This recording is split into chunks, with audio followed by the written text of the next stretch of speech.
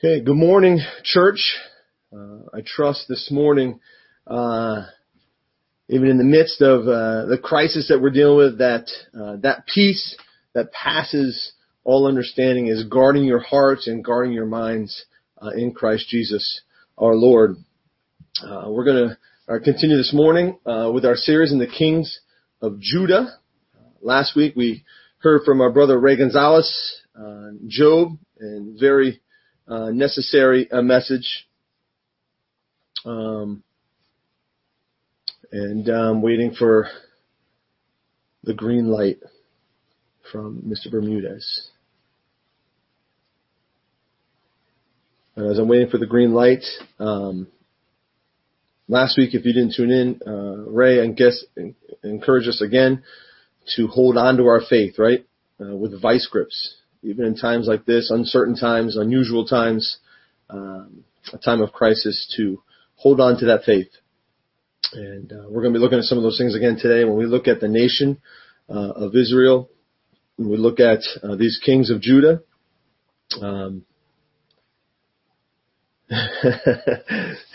Ed says we're good to go, but apparently I look terrible in this Mets jersey. But it's for all my fellow Met fans out there. So we're going to get started here. Last time we did the King series, it was actually myself. We did Ahaziah. We looked at just this lineage that he had in his with his in-laws. Remember, we had some good kings, right, and some not so good kings. We talked about how the nation of Israel, right? You've got Saul, and then David, and then Solomon, and then the nation, right, split. So you had 10 tribes that went to the north, and they kept the name Israel, and then you had 2 tribes to the south, which is considered Judah, or the nation of Judah. And we're just looking at those 20 kings from Judah, the 19 kings to the northern kingdom, all wicked, all bad. The 20 that we're looking at here in Judah, 8 of them were good. One of the ones we're going to look at today, Joash, is one of the 5 that I think I consider revival kings, that the nation saw revival happen in their land under their leadership. So we're going to look at that. But I just kind of want to take us back a little bit and just recall, bring back to your memory here that we looked at Ahaziah and we talked about how his in-laws, right? Remember, Jehoshaphat linked him with the family of Ahab, and not a great family there. We looked at since Jehoshaphat, you had Jehoram, and then you had Ahaziah, and then even we had Athaliah. Ahaziah ends up dying, and remember, it was Athaliah that took over, and when she took over, she actually tried to kill all remaining heirs to the throne. And we talked about last week how there was, remember, Jehoshabeath and Jehoiada, both of them, husband and wife, they hid Joash and kept him from being killed by Athaliah, and for 6 years they hid him. And then it was in that 7th year that we learned that Jehoiada strengthened himself, and Jehoiada comes up with this plan. It was a great plan where he was going to put Joash on the throne. And that's what we're going to start today, even though in the link that you have it says 2 Chronicles chapter 24. We're going to start a little bit in 2 Chronicles chapter 23. So if you'll turn there, please, to 2 Chronicles chapter 23. Some of this message is going to take part in the second half of 23, and then the rest of the message is going to take place in 2 Chronicles 24. I wish we had time to read both these chapters, but we're just going to read some verses here, starting in verse 9. 2 Chronicles chapter 23, beginning in verse 9. It says, and Jehoiada, the priest, gave to the captains of hundreds the spears and the large and small shields which had belonged to King David, that were in the temple of God. Then he set all the people, every man with his weapon in his hand, from the right side of the temple to the left side of the temple, along by the altar and by the temple, all around the king. And they brought out the king's son, This is Joash. And they put the crown on him, gave him the testimony or the law, right? And they made him king. And then Jehoiada and his sons anointed him, and they said, "Long live the king." Now when Athaliah heard the noise of the people running and praising the king, she came to the people in the temple of the Lord. And she looked, and there was a king standing by his pillar at the entrance, and the leaders and the trumpeters were by the king. All the people of the land were rejoicing and blowing trumpets, also the singers with musical instruments and those who led in praise. And so Athaliah tore her clothes and said, "Treason! Treason!" And Jehoiada the priest brought out the captains of hundreds who were set over the army and said to them, "Take her outside under guard and slay with a sword whoever follows her. For the priest has said, 'Do not kill her in the house of the Lord.'" So they seized her, and she went by way of the entrance of the horse gate into the king's house, and they killed her there. The Lord will bless the reading of His Word again this morning. Let's just look to God for help this morning. Our Father, we thank You again that even in a time of crisis, even when we can't gather together physically with one another, with fellow brothers and sisters, as local expressions of Your body, Your church, we're grateful for the technology to still be able to sit and hear under the teaching of Your Word. We're grateful that even though, as we've seen here, we live in a world where the world can change overnight, we're thankful that, God, that You do not change, and we're thankful that Your Word endures forever. And so we pray that we may be able to this morning see Your Son, the Lord Jesus Christ, the one who is the same yesterday, today, and forever, and that we as Your church may be built up, that we may be edified and fully equipped for the work of the ministry. We ask these things in Your Son's name. Amen. And so, again, if you consider just this time of the nation of Israel, right, it's a time of crisis. I mean, you've got this woman, this queen, who's ruling for the last 6 years. She's tried to kill all the heirs to the throne. They've brought in Baal worship into the temple. Her sons, Athaliah's sons, have come in and just disintegrated the house of the Lord there and brought things for Baal worship and things like that. And so they're in a time of crisis here. And we talked about how last week how God could use someone like Jehoiada, really someone that we don't know all that well, or Jehoshaphat, to be used by God in God's plan for the ages. And it's the same with us, right? God can use people like you and I as well. And so we see this scene here that I was reading this morning where now Joash, as this 7-year-old kid, he's put, made king again, and the whole place is a revival, right? There's rejoicing, and they're chanting, "Long live the king." You can see that it's just been so many years since Jehoram's reign and Ahaziah and now Athaliah, that they're just so grateful to have now again the son of David on the throne again with Joash. And so one of the things that we're going to look at here in chapter 23 is, I really think too that this crisis that we're living in right now in our nation, each individual, all of us, even as a church, I think there's a call to revival. I think that this has certainly been a trying time for the church, and I just think it's so interesting that here we see in this story of Joash, I think there's a rationale, if you will, for revival. That we're going to look at 5 principles that you can apply for revival. And I'm not just talking about a nationwide revival, although certainly we need that. And certainly I think even within the church today there needs to be a revival. But we all know, right, that no revival can take place nationwide within the church until first we ourselves personally experience our own revival. And so we're going to look at 5 principles for revival this morning, as we see here in 2 Chronicles chapter 23. And so if you look, first one is this. Look at verse 16. We finished reading in verse 15. But in verse 16, now that they have killed Athaliah, right? And it's just amazing too, just a side note is that if we consider last time I spoke here, just that lineage of Omri, right? You had Omri and Ahab and Jezebel and Athaliah and Ahaziah.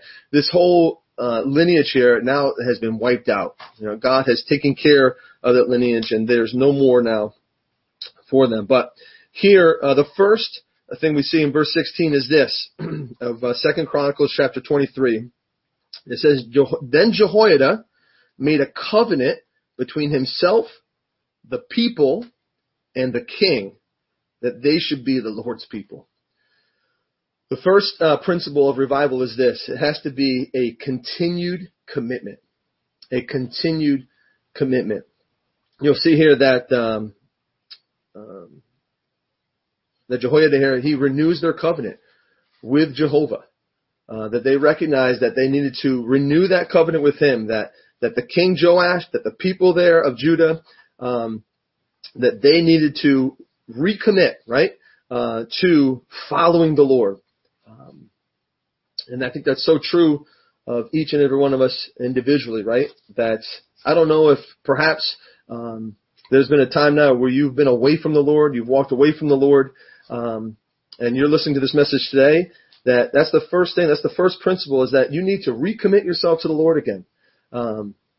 It's that continued commitment to follow Him. It's saying, listen, me, my spouse, my family, my church family, whoever it is that this class is, that we, right, we will be the Lord's people, right? You remember Joshua and the people during that time, they had to make a decision where Joshua said, listen, choose today who you're going to serve. And he said, for me and my house, we're going to serve the Lord. And so the first principle, the first step here into revival, as you see with Jehoiada here, is listen, there has to be a renewed commitment to the Lord, right? You have to have this continued commitment to follow Jesus Christ as your Lord. But the second thing here that we see is in verse 17. So after Jehoiada makes this covenant between himself and the people, we see that in verse 17, and all the people went to the temple of Baal and tore it down. They broke in pieces its altars and images, and they killed the priest of Baal before the altars. The second principle of revival is this, is that you need to eliminate everything that stands between you and God. Okay? The sad thing is that in this account here, we see that even though they did go in to the temple of Baal and they tore it down, right? And they broke all the altars and the images, and they even killed the priest of Baal. We read in 2 Kings chapter 12 that they still left the high places, which is unfortunate. They were pagan places of worship, these places. But still, it's encouraging to see, though, that Jehoiada understood the importance of, hey, listen, we need to eliminate everything that stands between us and God. And that's so true of us, too, when it comes to revival, not just nationwide, not just as a church, but each of us individually. We need to look at those things in our lives that we need to get rid of. What are those things that are actually standing between you and your relationship with the Lord?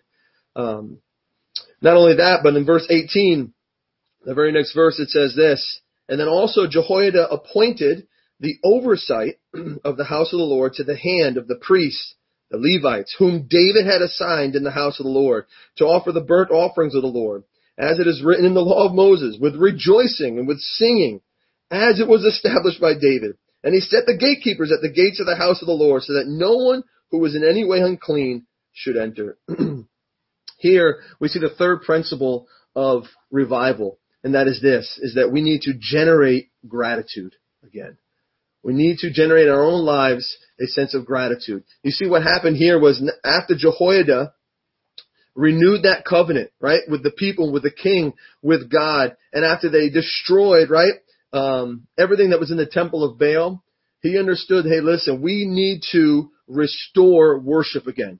There was a way that God had set up where they were to come in to that place of worship and be able to rejoice and be able to sing and be able to give thanks to God for all that He had done for them. We read that the Lord inhabits the praises of His people. So I think it's so important for us, even in a time where perhaps it's easy to complain, in a time where it's easy to be fearful, to be anxious, right? We need to remember that we need to be grateful, that we need to, even if we can't gather together, we ourselves individually can have that time each and of our lives to just thank God. Not only praise Him for what He's done for you, that He saved you, but also to worship Him, right? To just thank Him for who He is, that He is a God of peace, that He is a God of love, that He is a God that doesn't change, the immutability of God. We need to get back to generating gratitude in our own lives, even amidst the crisis, and be able to thank God, not only for what He's done, but for who He is. And the fourth principle here is in verse 20.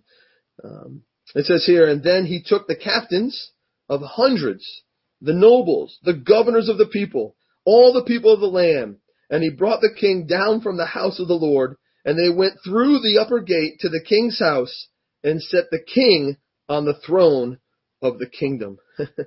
This might be one of my favorite parts of this story here is you got a picture, they take this 7-year-old boy, Joash, right? And after they have restored worship there in the temple, they bring him down from there and they bring him into the king's house, and they sit the king back on the throne.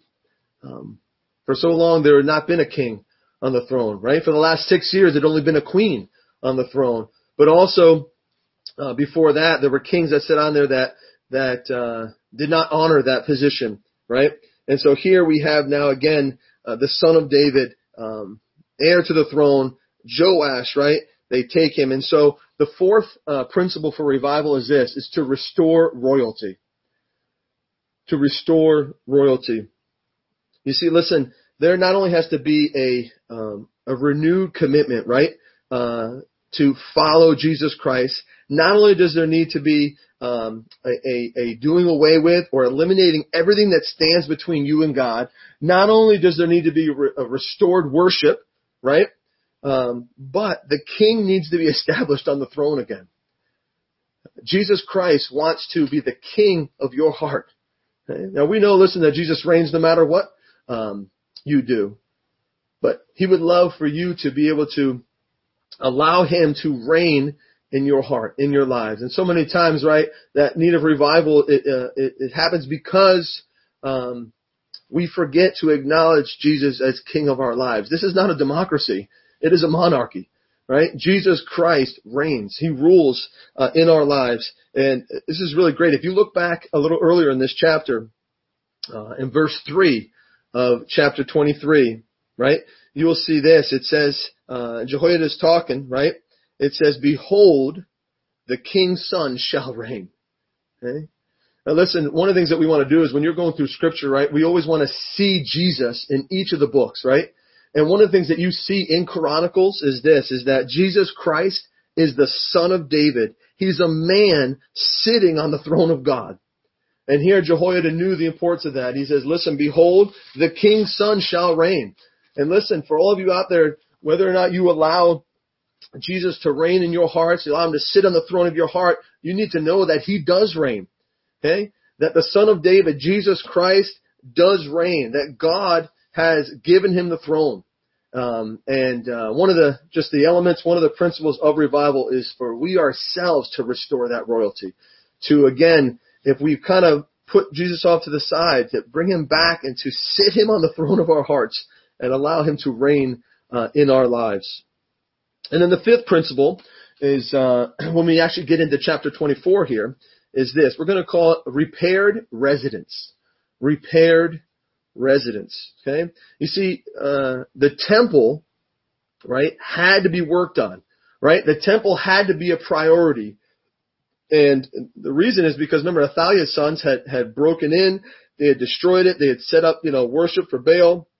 And so if you look at 2 Corinthians chapter 24, in verse 4, it says this, now it happened after this that Joash set his heart on repairing the house of the Lord. Okay? Joash had zeal for the house of the Lord. In fact, he had so much zeal that in this story here, which we don't have time to read, I encourage you to read it. You will see that Joash, he actually enforces a temple tax.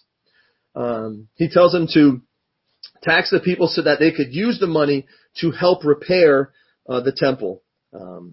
In fact, there's some time that goes by where Jehoiada even, the man who raised Joash, the man who was a godly influence in his life, Joash has to reprove him. That's how much zeal Joash had as a young man, is that there came a time where after Jehoiada had said, hey, listen, I want you to tax the people. I want you to start working on repairing the temple, that he comes to Jehoiada and the other ones there and he says, hey, listen, how come it hasn't happened yet?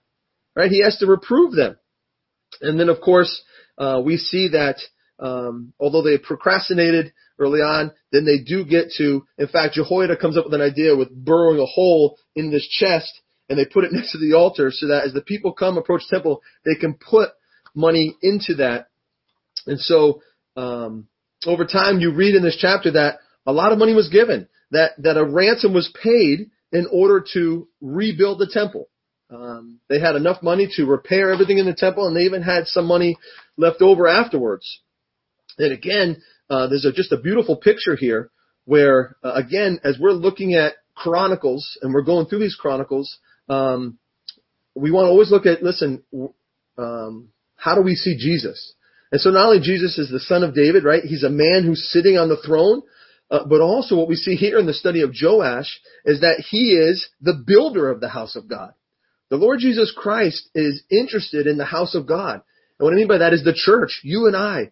And so we see this beautiful picture here that Jesus was so concerned with building the house of God, building the church, concerned with you and I, that he actually, the Bible says that he did not come to be served, but to serve and to give his life as a ransom for many.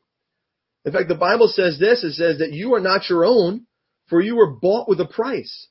You see, Jesus Christ, right, because of his love for the church, for the house of God, right, he was willing to buy us, right? He was willing to purchase what was necessary for the building of the house of God.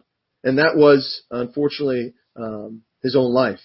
Jesus Christ was willing to come to this earth, die on a cross, pay the ransom for your sins and for my sins so that he could build his church. And so just a beautiful picture here as Joash, he enforces this temple tax and forces them to pay the ransom in order to build the temple. We see a beautiful picture of the Lord Jesus as well. He himself gave his life as a ransom so that he could build his church. In this instance here, brothers and sisters, when we look at Joash, we see that he's showing, right, that not only was he influenced to do good, but he also influenced others to do good. It was a noble beginning for Joash, right? All those years, Jehoiada had influenced him to do good, and now it was Joash influencing Jehoiada and the others there to do good, and that is to repair and to rebuild the house of the Lord. That had to be a priority. The temple had to be a priority. And so we see these 5 principles of revival, a rationale, if you will, for revival, in that we need to have a continued commitment, right, to God, that we need to eliminate everything that stands between us and God, that we need to generate gratitude, right? We need to restore worship in our lives. We need to restore royalty, right? The king needs to be established on his throne, on the throne of our hearts. And of course, there needs to be a repaired residence, okay? The temple needs to be prioritized. And we're going to look at that in a second too, how that applies to us, this repairing of the residence or the house of God. And so we looked at this rationale, if you will, for revival. But unfortunately, the story does not end well for Joash. If we continue to read chapter 24, I believe the story of Joash also gives us a rationale for ruin. And so not only do we see 5 principles for revival, whether it's nationwide, whether it's the church, whether it's us individually, and that's really where it needs to start, but we also see 5 principles here of ruin. And many nations have come to ruin. Many churches have ceased from glorifying Christ. Many believers have come to ruin because of these 5 principles that we see in the life of Joash. And so number 1 is this. If you look at chapter 24 and verse 2. A very ominous, in my opinion, very ominous statement here is this. It says, Joash did what was right in the sight of the Lord all the days of his life? No, it doesn't say that. It says Joash did what was right in the sight of the Lord all the days of Jehoiada, the priest. So the first principle we're going to look at is that led to Joash's ruin. That there was no inward reality. No inward reality. You see, the story of Joash, right, it reveals a man who never chose to step out of the shadow of his mentor, Jehoiada. You see, when this crisis hit, and you'll see in this chapter here in verse 15, that Jehoiada ends up dying at 130 years old. Jehoiada passes away. And so there's a crisis here in Joash's life. And what we see is his faith falters, right? At a moment here, for all these years, he lived in the shadow of Jehoiada, his mentor. And Jehoiada was such a godly man, just a tremendous influence in Joash's life. But when Jehoiada passed away, Joash's faith faltered. You know, some are raised by godly parents. Some of us benefit from the influence of faithful saints or elders and preachers. And those influences, they last for some time, right? They bring about a zealous burst of action for the cause of Christ. But when the trying times come, they leave the way of truth for the path of sin and error. Matthew Henry makes a good comment about this. He says this. He says, we must act in religion. Okay, we must act in religion from an inward principle, which will carry us on through all changes. Okay? Then, that means the loss of a parent, the loss of a minister, the loss of a friend, or even if we look at what we're today, the loss of a Sunday meeting, right? The loss of a privilege of gathering together, right? It will not involve the loss of our religion. Matthew Henry is saying, listen, this religion that we claim, right? This faith that we have, right? It has to be an inward reality. So that when crisis happens, when change happens, when things happen that are beyond our control, right? We don't lose our religion. We don't lose our faith. Now, the sad thing is I had a friend of mine who I think experienced this. When I was growing up, there was a friend of mine, her name was Jen, and she had such zeal as a young person. She was someone that I really admired. Just how close she was with the Lord. And unfortunately, when she was in high school, her parents got divorced. And from then on, her faith faltered. She completely walked away from the Lord. Until I believe even she got so bad that the Lord took her home. She died at a very young age. But I look back that the crisis, I think, that really affected her, the change that happened in her life was when her parents got divorced. And so we just have to be careful that this faith that we have, right, it has to be an inward reality because we don't know what the future holds and we can't control it. If anything, this shows us right now that you have no control over your lives. Okay? We don't have any control as to what's going on. And so that faith that we have has to be an inward reality so that when change happens, when we lose a loved one, or when we're not able to gather anymore as a local assembly, that our faith does not waver, that we need to stay committed to the Lord. So that's the first principle of ruin, is there's no inward reality. The second principle you'll see in verse 17. Now, what happened was Jehoiada passes away.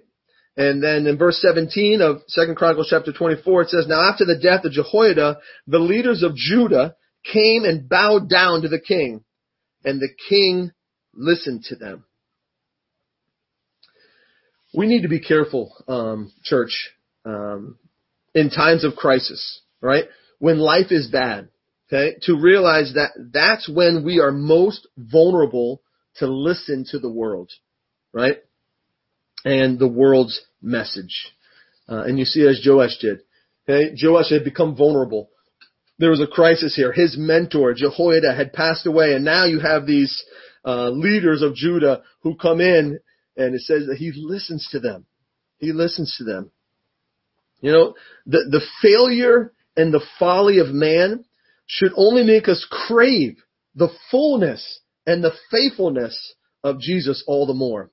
But unfortunately, that's not the case sometimes. Sometimes when crisis hits, we become vulnerable. And the second principle, I don't know if I mentioned, was that for Joash, no insight remained.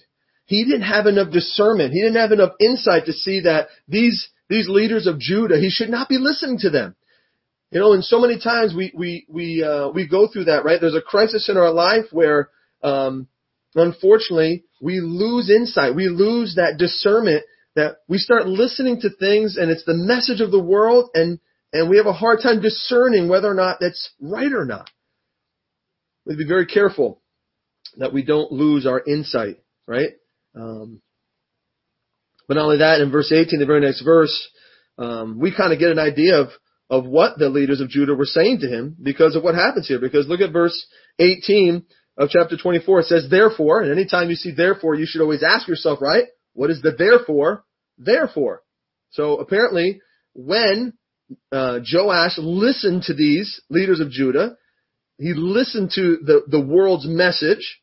Look what it says. It says, therefore, in verse 18, they left the house of the Lord God of their fathers and served wooden images and idols. The third principle of ruin is this: there was no interest regarded. Where he had so much zeal in the beginning of his life, Joash, right, had zeal for the house of the Lord. Here we see now, after this crisis, that now there was no interest regarded for the house of the Lord anymore. He did not regard the house of the Lord as important anymore. We are in a time when we are not gathered together, right? I think it's important for us to know, church, that you need to be able to, by yourself, thrive in your work, in your walk with God. Okay? Without the luxury of leaders or without the luxury of people meeting with you, right? It's just you and the Lord, right? 1 Corinthians chapter 3 verse 16 says, do you not know that you are the temple of God and that the Spirit of God dwells in you? Okay? The house of God, the temple is not on Branford Road there, Branford Bible Chapel. Okay? You are the temple of God. The Spirit of God dwells in you. And so we need to make sure that we regard that as so important. The house of God, the temple of God, which we are. Right? What are you doing to make sure that the temple of God is being built up, right, in your own life? And we talk about it all the time, but how much time are we spending in the Word? This is just a tremendous opportunity, again, for some anyway, that they have more time now to read, to study, more time to pray, more time to call people and to try to minister to other people, where otherwise you may not have that opportunity. But we need to make sure that we don't get to a point where not only is there no inward reality, right? Not only there's no insight that remains, right? We kind of lose discernment, but this is important that we do not regard the house of God as important, the temple, who we are. And so here we see there was no interest regarded here in the house of God. In fact, they started serving wooden images and idols again. The fourth principle of ruin is this, in verse 19. And God here, it says, He sent prophets to them. This is to Joash and these leaders of Judah, to bring them back to the Lord. And they testified against him, but they would not listen. Okay. Now, one of the fourth principles of ruin is this: there's no intercommunication required. Okay. Joash now is at a point where God is speaking to him through these prophets, and he's testifying against him. He's telling him, hey, listen, here's what you're doing wrong. And he's at a point now where he will not even listen. There's no intercommunication between him and God now. which is absolutely required. Church, we need to be able to communicate with God as we open up His Word and as God tells us, hey, listen, here's what you need to do. We want to be sensitive to, right? We want to be sensitive where we hear the voice of God, right? And we don't harden our hearts, right? That we're able to listen to what God says, right? So too often, right, when a crisis is in our life, right, we don't want to listen to what God is telling us. And many times it's through other believers, right? Believers are trying to encourage you. They're trying to exhort you. And we don't want to listen to what God says because of the pain that we're going through right now, or the isolation, or the uncertainty, or whatever it is. And yet so many times God, through His Word or through His people, is saying, hey, listen, no, don't do that. Or sometimes God is saying, hey, listen, wait, just wait. Or sometimes God says, listen, repent. Repent. But yet, we do not listen. And so, Joash here is at a point where he doesn't even listen to the prophets that God sends. Even though they testify against him and the leaders of Judah there, they do not listen. And so this is the sad part of the story here is, and we also see the fifth principle of ruin, is there is no indebtedness remembered. If you look at verse 22, God sends another prophet to speak to Joash, and that's Zechariah. Zechariah is Jehoiada's son. And it says here in verse 22, that thus Joash, the king, did not remember the kindness which Jehoiada his father had done to him, but killed his son. God sent prophets to warn Joash, and he didn't listen to them. And even when he sent Zechariah, after everything Jehoiada had done for Joash, how he hid him for his first year of his life, the first 6 years of his life, how he established him on the throne, and how he was such a godly mentor him in his life, when his son Zechariah comes and says, hey, listen, you got to stop what you're doing, Joash gives the command to stone him. Isn't it interesting, too, that Jehoiada, right, Zechariah's father, when it came to Athaliah, he said, hey, listen, take her out. We do not want to kill her in the house of the Lord. Look how far Joash has gotten. They actually stone Zechariah right in the house of the Lord, right between the altar and the temple there, right in the courts there. It's just amazing the contrast between these two. And this would be the last straw, right? This would be Joash's ruin. We see that there was no inward reality, and we see that, he lost insight, right? He starts listening to the leaders of Judah, and then we see him have no interest for the things, the house of the Lord, right? He allows, again, wooden images and idols to come in. Then he won't even listen to God. God sends prophets to testify against him, and he won't listen. But then this is probably the worst, is that he forgets, right? He should have been indebted to Jehoiada and to his son Zechariah, but he forgets all that Jehoiada had done for him. And he kills Zechariah. Well, because that judgment comes, God sends Syria to invade. And it's amazing. Remember when Joash, in his zeal for the house of the Lord, remember when he enforced the temple tax, and God had blessed him with all kinds of stuff, right? All those things that Joash had worked for, and Jehoiada, everyone worked for the nation of Judah, right? All that was restored for the house of the Lord. You see here that he sends it to the king of Damascus. And God sends Syria to invade. And even though Syria was a very small army, Joash had a very large army. Still, he gave them into the hands of the Syrians there. And it says there that Joash was severely wounded and they left him. Now, I just want you to notice the contrast here, right? Between Joash and Jehoiada. You see, both Jehoiada and Joash, right, had early zeal for the Lord. But we see that Joash faltered at the end, where Jehoiada remained faithful, right, even to the end. And I want you to notice here that it says here that Jehoiada lived to be 130 years old. You know, that was the longest anyone had lived in the last 1,000 years. You see, God blessed Jehoiada's faithfulness. He gave him long life. But not only that, when Jehoiada died, they buried him with the kings. That was unheard of. You didn't bury the priest with the kings.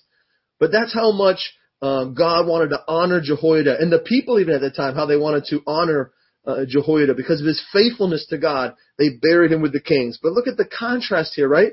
With Joash. With Joash here, when he's severely wounded, his own servants, they conspire, right?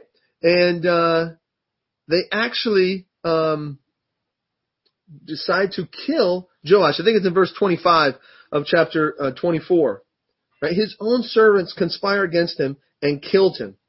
And then Joash is not buried with the kings. The place where he should have been honored and buried with the others, there's no honor for him because the people realized that he did not remember the kindness of Jehoiada. He should have showed kindness to Zechariah because of what Jehoiada had done for him. Listen, in closing, I just want to say a couple of things here. One, I think the life of Joash is so applicable to us today. And so I want to just share really quickly those things and then ask yourself where you find yourself today is this. Joash was blessed with spiritual privilege. Was he not? Right? What a tremendous mentor like Jehoiada from a very young age. And so just as Joash was blessed with spiritual privilege, so are we.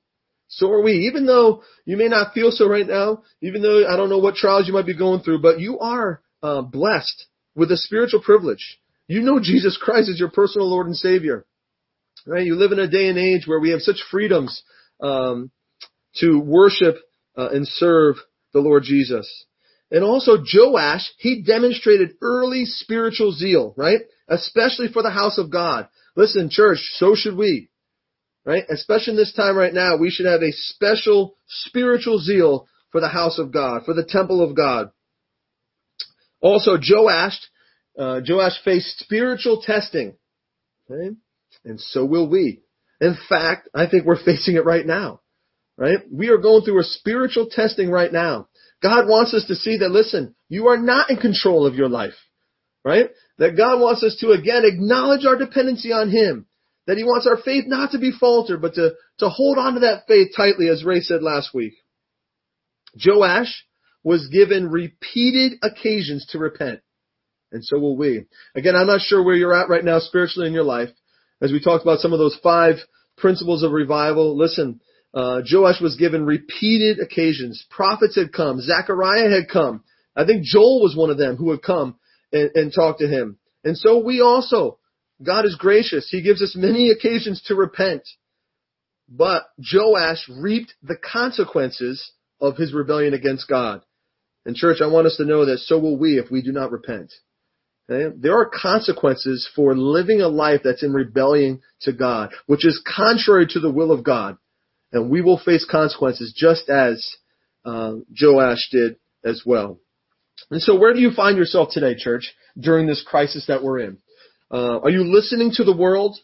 You know, as I listen to the world right now, I hear a lot of anger.